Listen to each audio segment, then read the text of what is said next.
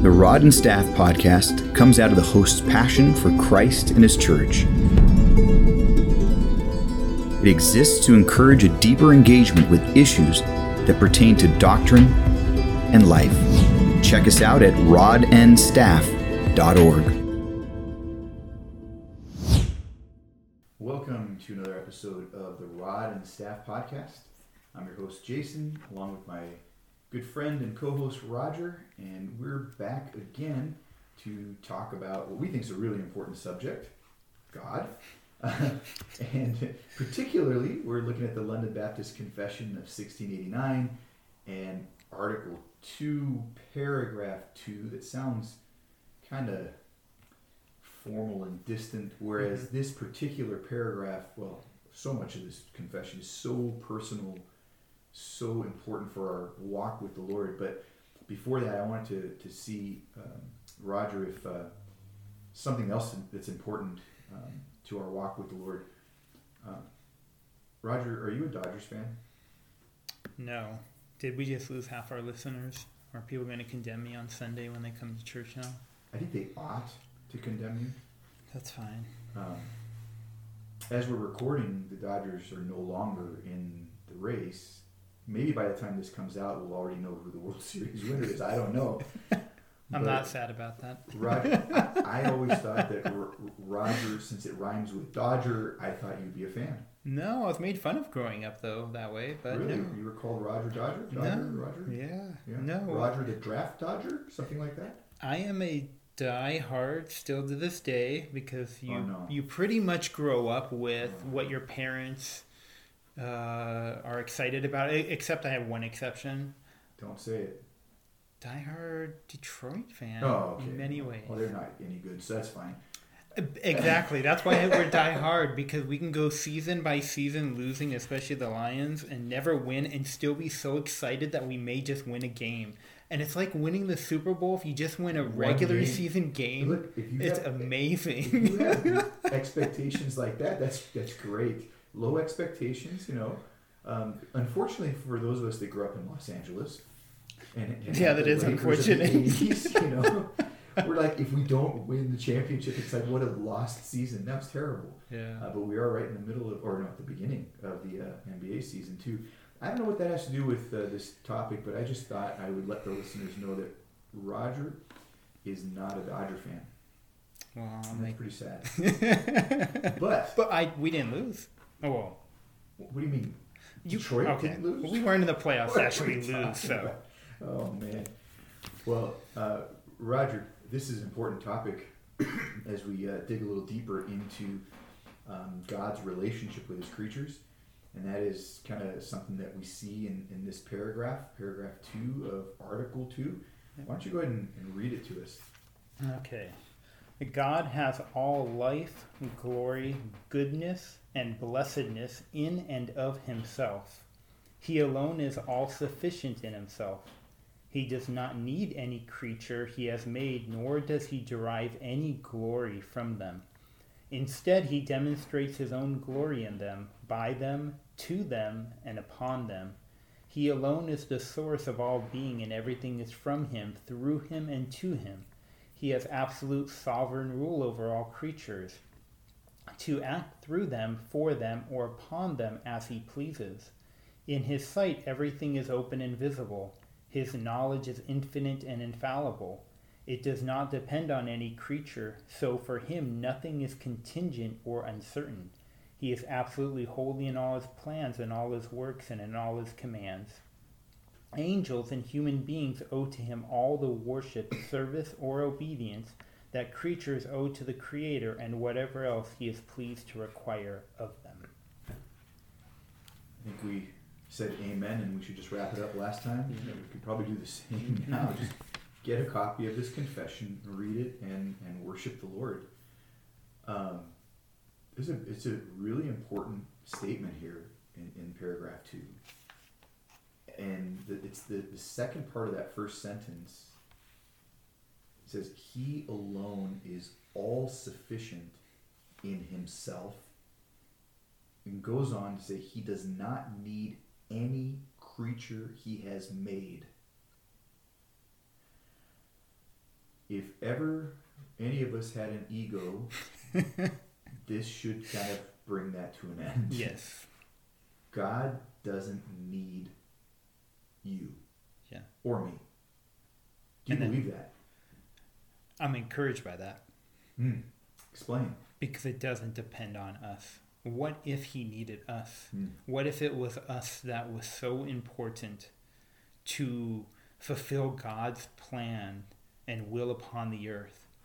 I don't know about you, but I fail miserably. Oh, yeah. Right? And think about where our hope would be found. Our hope found in man? Yeah. Or our hope found in the God who can use anybody, whenever, wherever, and however he wants so that he receives the glory? Okay, but hold on, Roger.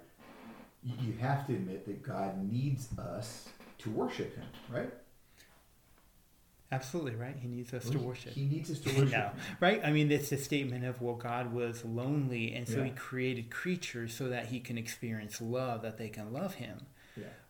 That puts God in the beginning to start in his character as deficient of something. That's right. And what the confession is bringing us back to is God was never deficient. He didn't create out of deficiency. Yeah. He created to reflect and to bring glory to himself. So it's an outflowing. It's the source of life is always going back to God. God is not deriving That's right. it from us. And, we haven't talked about the Trinity, but as you think of the Trinity in all eternity, there is this communion going on before man had ever come upon the scene. Yeah. And so... I love this paragraph or short statement from Matthew Barrett. And some of you guys may be familiar with Barrett. Get his book called None Greater, about God's attributes. Read it, study it. It's so good, so important to know the attributes of God. But one of the things that he says early on in that book, I think is fascinating. He says, what was God doing before he created the world? Perhaps he was lonely. And being lonely, he needed to fill that empty hole in his heart. So he decided to create the world. That way he could have fellowship with others. Now that the world is here, God is not so lonely anymore. Because of us, he feels fulfilled and whole. He totally failed, if that was true, right? Because in the first two creatures, they went their own way. We messed it up. They went their own way. They didn't give God what he wanted. Yeah. If that right? Yeah, absolutely. If that's what fulfilled him. If that was fulfilled him, wow, he made a huge mistake. That's right. And it's fascinating. So obviously that's satire from him. Yes, of course. He's trying to make a point that... Yeah. But I, as I read that, I thought to myself, a lot of people, we may not say it in these particular words, but I do think that we have had this sense that God had to create us. If he wanted to be given glory, or if he wanted to be worshipped, but the statement says, the confession says, he doesn't derive any glory from us. He gives us. Yeah. He doesn't take from us. He gives. It's always that direction, and that's hard to understand, but really important to understand. Wouldn't you say? Yeah, and I think if we even think about what glorifies God, where does that come from? Did that come from me to begin with? Right. If Ephesians 2:10, the works that are set before us come beforehand from him and are for him and for his glory, they originated in him. We're just vessels to reflect it back to him. Yeah. And so there is a sense that it originated in him. We're bringing back what is already his to begin with. That's right. And, it's important, Barrett says, look, if you think that God needs you for relationship, or even for that kind of glory, you can't forget that God is within himself triune. Mm-hmm. And there is perfect eternal communion between Father, Son, and Spirit. And again, we're going to get to the Trinity at some point, but that's really important to keep in mind. God, and because he is who he is, the triune God, has no need for any creature. Mm-hmm. And that is very different than any creature, right? We are dependent beings at our core, Yeah. and he is fully independent at his core. Yeah. And doesn't it free you up?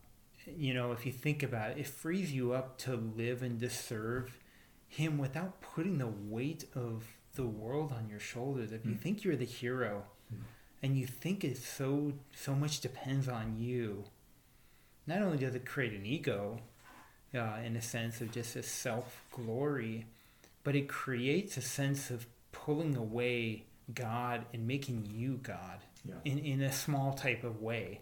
As if you or I didn't exist, like something couldn't go on, like his plan can't go on, he can't do things. We just see that from Scripture, how he used people, he lifted some up, brought some down. Yeah. They were all his creatures living a story that was not their own. And it's fascinating because one of the very things that we as humans fight against is this reality. Yeah. That he is different and has the right to be. That he is creator, he is he's independent, and has the right to be the only one who's given glory and honor and all these things. And even in the garden, what was Satan's temptation? Don't you want to be like God? Isn't he withholding something good from you? As though us being God, which we're not, is somehow good. Yeah. It isn't, and it could never be. And I think still we struggle with that in our rebellion.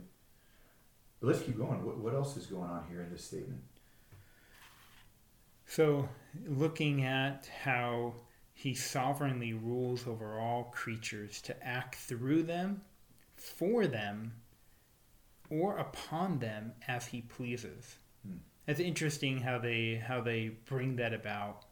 He's working through them, for them, or upon them as he pleases.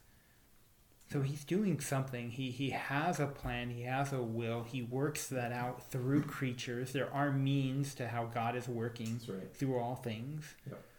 And it's not just God outside there. People are part of this plan. Yeah. And people are experiencing that working as he pleases, not as we want, but as he wants. Yeah. In them, or in this case, through them, for them, or upon them. Earlier, in them, by them, to them, upon them. Yep. He's doing it. He's the source of all. And everything is from him, through him, and to him. Or we're the recipients. Through them, for them, upon them, as he pleases. Where does this come from? From him, through him, and to him. That's from, I think that's Romans 11, isn't it?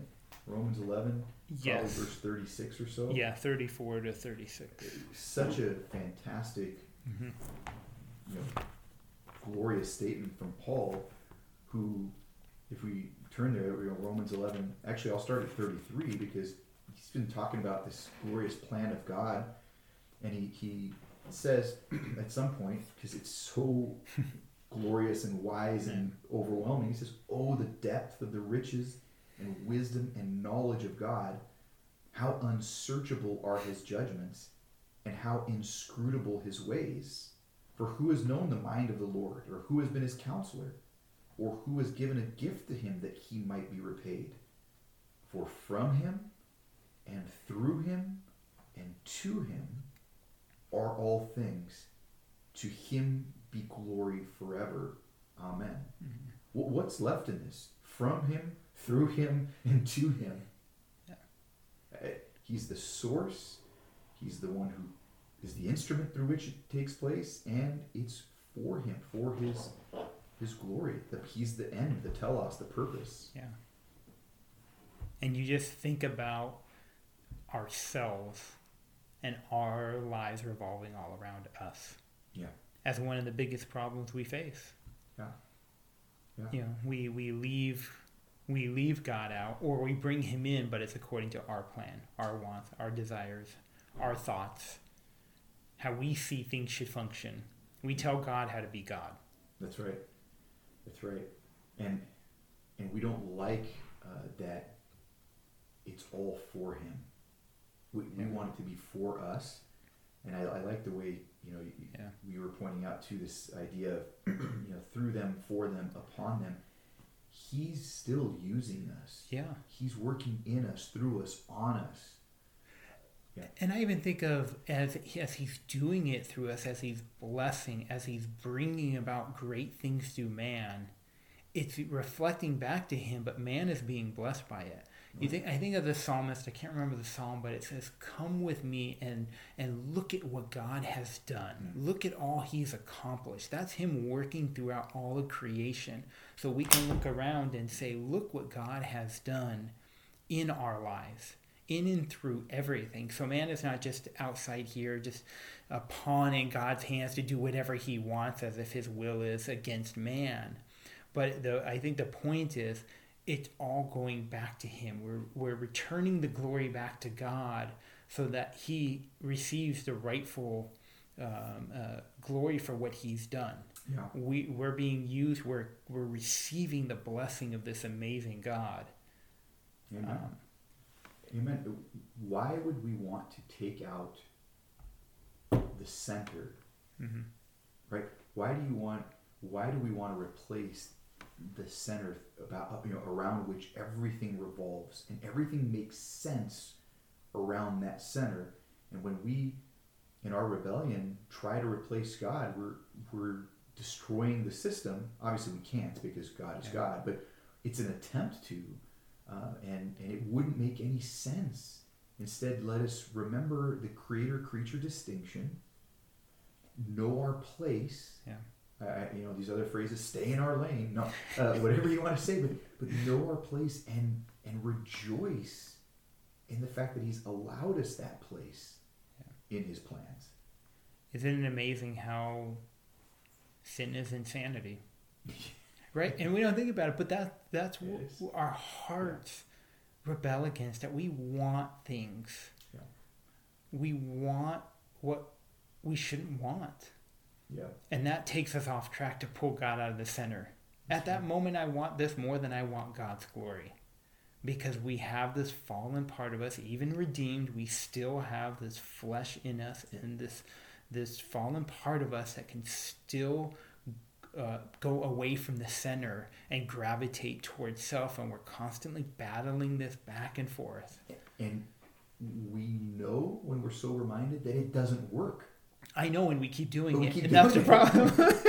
Right? If knowledge was just the problem, it would be really easy to be holy and sanctified fully. That's right. Because we can learn a lot, and we know knowledge isn't the main problem. It's just one aspect of our heart. Yeah. But desires do not always match up with knowledge.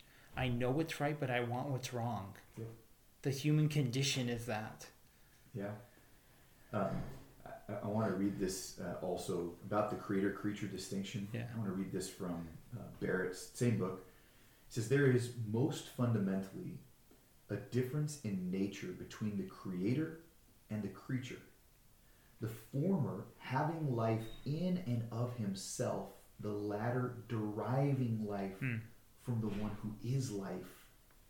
We are born into this world totally dependent, finite in every way." And so as we think about the independence of God, we need to think about the dependence of man. And I wanted to add this statement from Barrett. This one, I don't know which page number, but he said, I didn't get the page of the other ones. Anyway, biblical worship is due to God, not because he needs us, but because we need him. Mm-hmm. Worship is our rightful place. We should be worshiping. We're meant to be worshipers. We function the right way when we're worshipers of God. And otherwise, we're kind of less than human. Yeah. And we're always worshiping, right? That's right. We're either worshiping God or we're worshiping something else, because we were created to worship, and we're going to gravitate to some type of worship. But any type of worship that's outside of him is disordered. That's right. That's right. Let's push on just because of time, but the next thing that they talk about is what? His knowledge. Yeah. What do we find from the confession about the knowledge of God? So he sees everything. He knows everything. It's all open to him. And it's infinite and infallible. It's complete. Yep. There's nothing wrong with his knowledge. He doesn't make assumptions. He's right every single time. Yeah. Yep. And I love the next line. It does not depend upon any creature. Mm-hmm. So for him, nothing is contingent or uncertain. Now, there's a lot of implications there we're going to get to when we finally one day get to the decree, the following chapter. But the reason his knowledge is not is so perfect and fallible is because his knowledge is grounded in his own essence and his decree. It's not that he's waiting to see what you're going to do or what someone else is going to do. It's not conditioned by any creature or their actions. So you mean he sees me when I sin? Oh, yeah. And when I tell him and confess that's not the first time he learned about it? No. Sorry to burst your bubble. No. He does know. Right? What we think Santa Claus knows, God actually knows, right? He knows when you're sleeping and awake. He knows it all. Yeah. It's not uncertain. It's not contingent. It's not dependent. He's not waiting to see what you're going to do to determine what he's going to do. But isn't that an encouraging thought that is not contingent upon us? His love is not waning back and forth dependent upon us. It goes back to, I always think back to Jerry Bridges, that good day, bad day. That in a sense that you have somehow manipulating God by how you are living your life, as if God is changing. And he reminds us God never changes. His love is as fixed as on your best day as on your worst day. That's not changing God. And it just reminds me of 2 Timothy, I think it's chapter 2, where he talks about when we are faithless, he is faithful, right? He can't deny himself. So yeah, if it were contingent on us, one day we'd be saved, the next day we'd be under his wrath again, right? Probably one moment for some exactly. days. Actually, there's no moment we'd be saved, let's be honest. But not dependent. He sees it all. Everything's open and visible. That tells you also, even what we don't see about ourselves. Yeah. And I hate that that's true, that there's so many blind spots we have, right? He sees those, which makes his love all the more amazing, right? Yeah. He sees the bottom of our hearts, the darkness that nobody sees, that we cover over and make our image look so much better around others. Yeah. He sees it all. He sees those wrong motives. He's not getting his information from Facebook or Instagram? Twitter. It's all Twitter. Okay. Twitter. Okay, yeah, there's a lot of sin on Twitter, so I don't know. There's a lot of perfection on Facebook and Instagram. It's not that version. He sees deep beneath all that veneer. What about that? The last line. That one stands out to me. Angels and human beings owe to him all the worship, service, or obedience that creatures owe to the Creator and whatever else he's pleased to require of them. A lot of obligations there. Yeah. I mean, he created us. Yeah. And I love that. He says we owe to him worship, service, and obedience, which makes me wonder, what does that say about unbelief? Because part of worship, obviously, is knowing God, believing that God is, and then worshiping Him and serving Him, or knowing that we have to have a relationship with Him. Mm-hmm. So what's going on in unbelief? Yeah, I wonder if you're thinking of, it's not lack of knowledge that's our problem. Right? It's a hard problem. It's a submission problem to the God that we all know exists, that we reject, dependent upon how much knowledge we have of him. May look different, but the Bible even tells us we all know there's a creator. We reject him. Yeah. Romans 1 tells us, and Psalm 19 reveals to us how he's revealed to us in creation and in the Word of God, both in his general and his special revelation. He's made himself obvious. And our unbelief is really rejection of God more than it is, I didn't know. Yeah. I was ignorant. It's not ignorance, it's rebellion. Yep. It's rebellion. It's rebellion grounded in kind of this, it's what I would call a deficient condition. We're not, and that's why I said earlier, we're not fully human when we're not worshiping God. And so there's this condition of unbelief that is destructive to ourselves, right? We're destroying ourselves by rebelling against God. And I would say that people have a moral obligation inherent to who we are as human beings to believe and worship. So it's a moral issue to not believe. So yeah, that's a good way to put it. Just some thoughts on that. Yeah. There's one statement right before, one sentence, where he says he's absolutely holy in all his plans, in all his works, and in all his commands. It makes you think about how living in a fallen world, we both experience difficulties, right? We experience different sufferings. We experience life going the wrong direction, and things interrupt. Cancer interrupts our life. Death interrupts our life. Disability, so much interrupts. Yeah. All part of God's plans that at times we may not have the details of why, and we may not get the answers here on earth of why, but there's a sense of it doesn't change God. His character still remains perfect. There's something in those plans that are just so above our understandings that we cannot grasp here on earth. At the same time, it makes me think of when you see the world outside and you see what's going on around us, seemingly like God is not on his throne anymore, but he is. I was reminded on a podcast today of just how much is going, in different directions, and at the very end, but Jesus is still on his throne. That's right. It was a simple reminder of don't forget, don't get so lost. But I think it's so easy, isn't it? We go through life and we forget, as the psalmist says, God is on his throne doing what he pleases. It hasn't changed. And I think part of that is because we think of God like we think of ourselves. We don't see him as qualitatively different than us, just maybe quantitatively different. He's just bigger. Yeah. And that's not true, because what is it about my plans that my kids sometimes hate?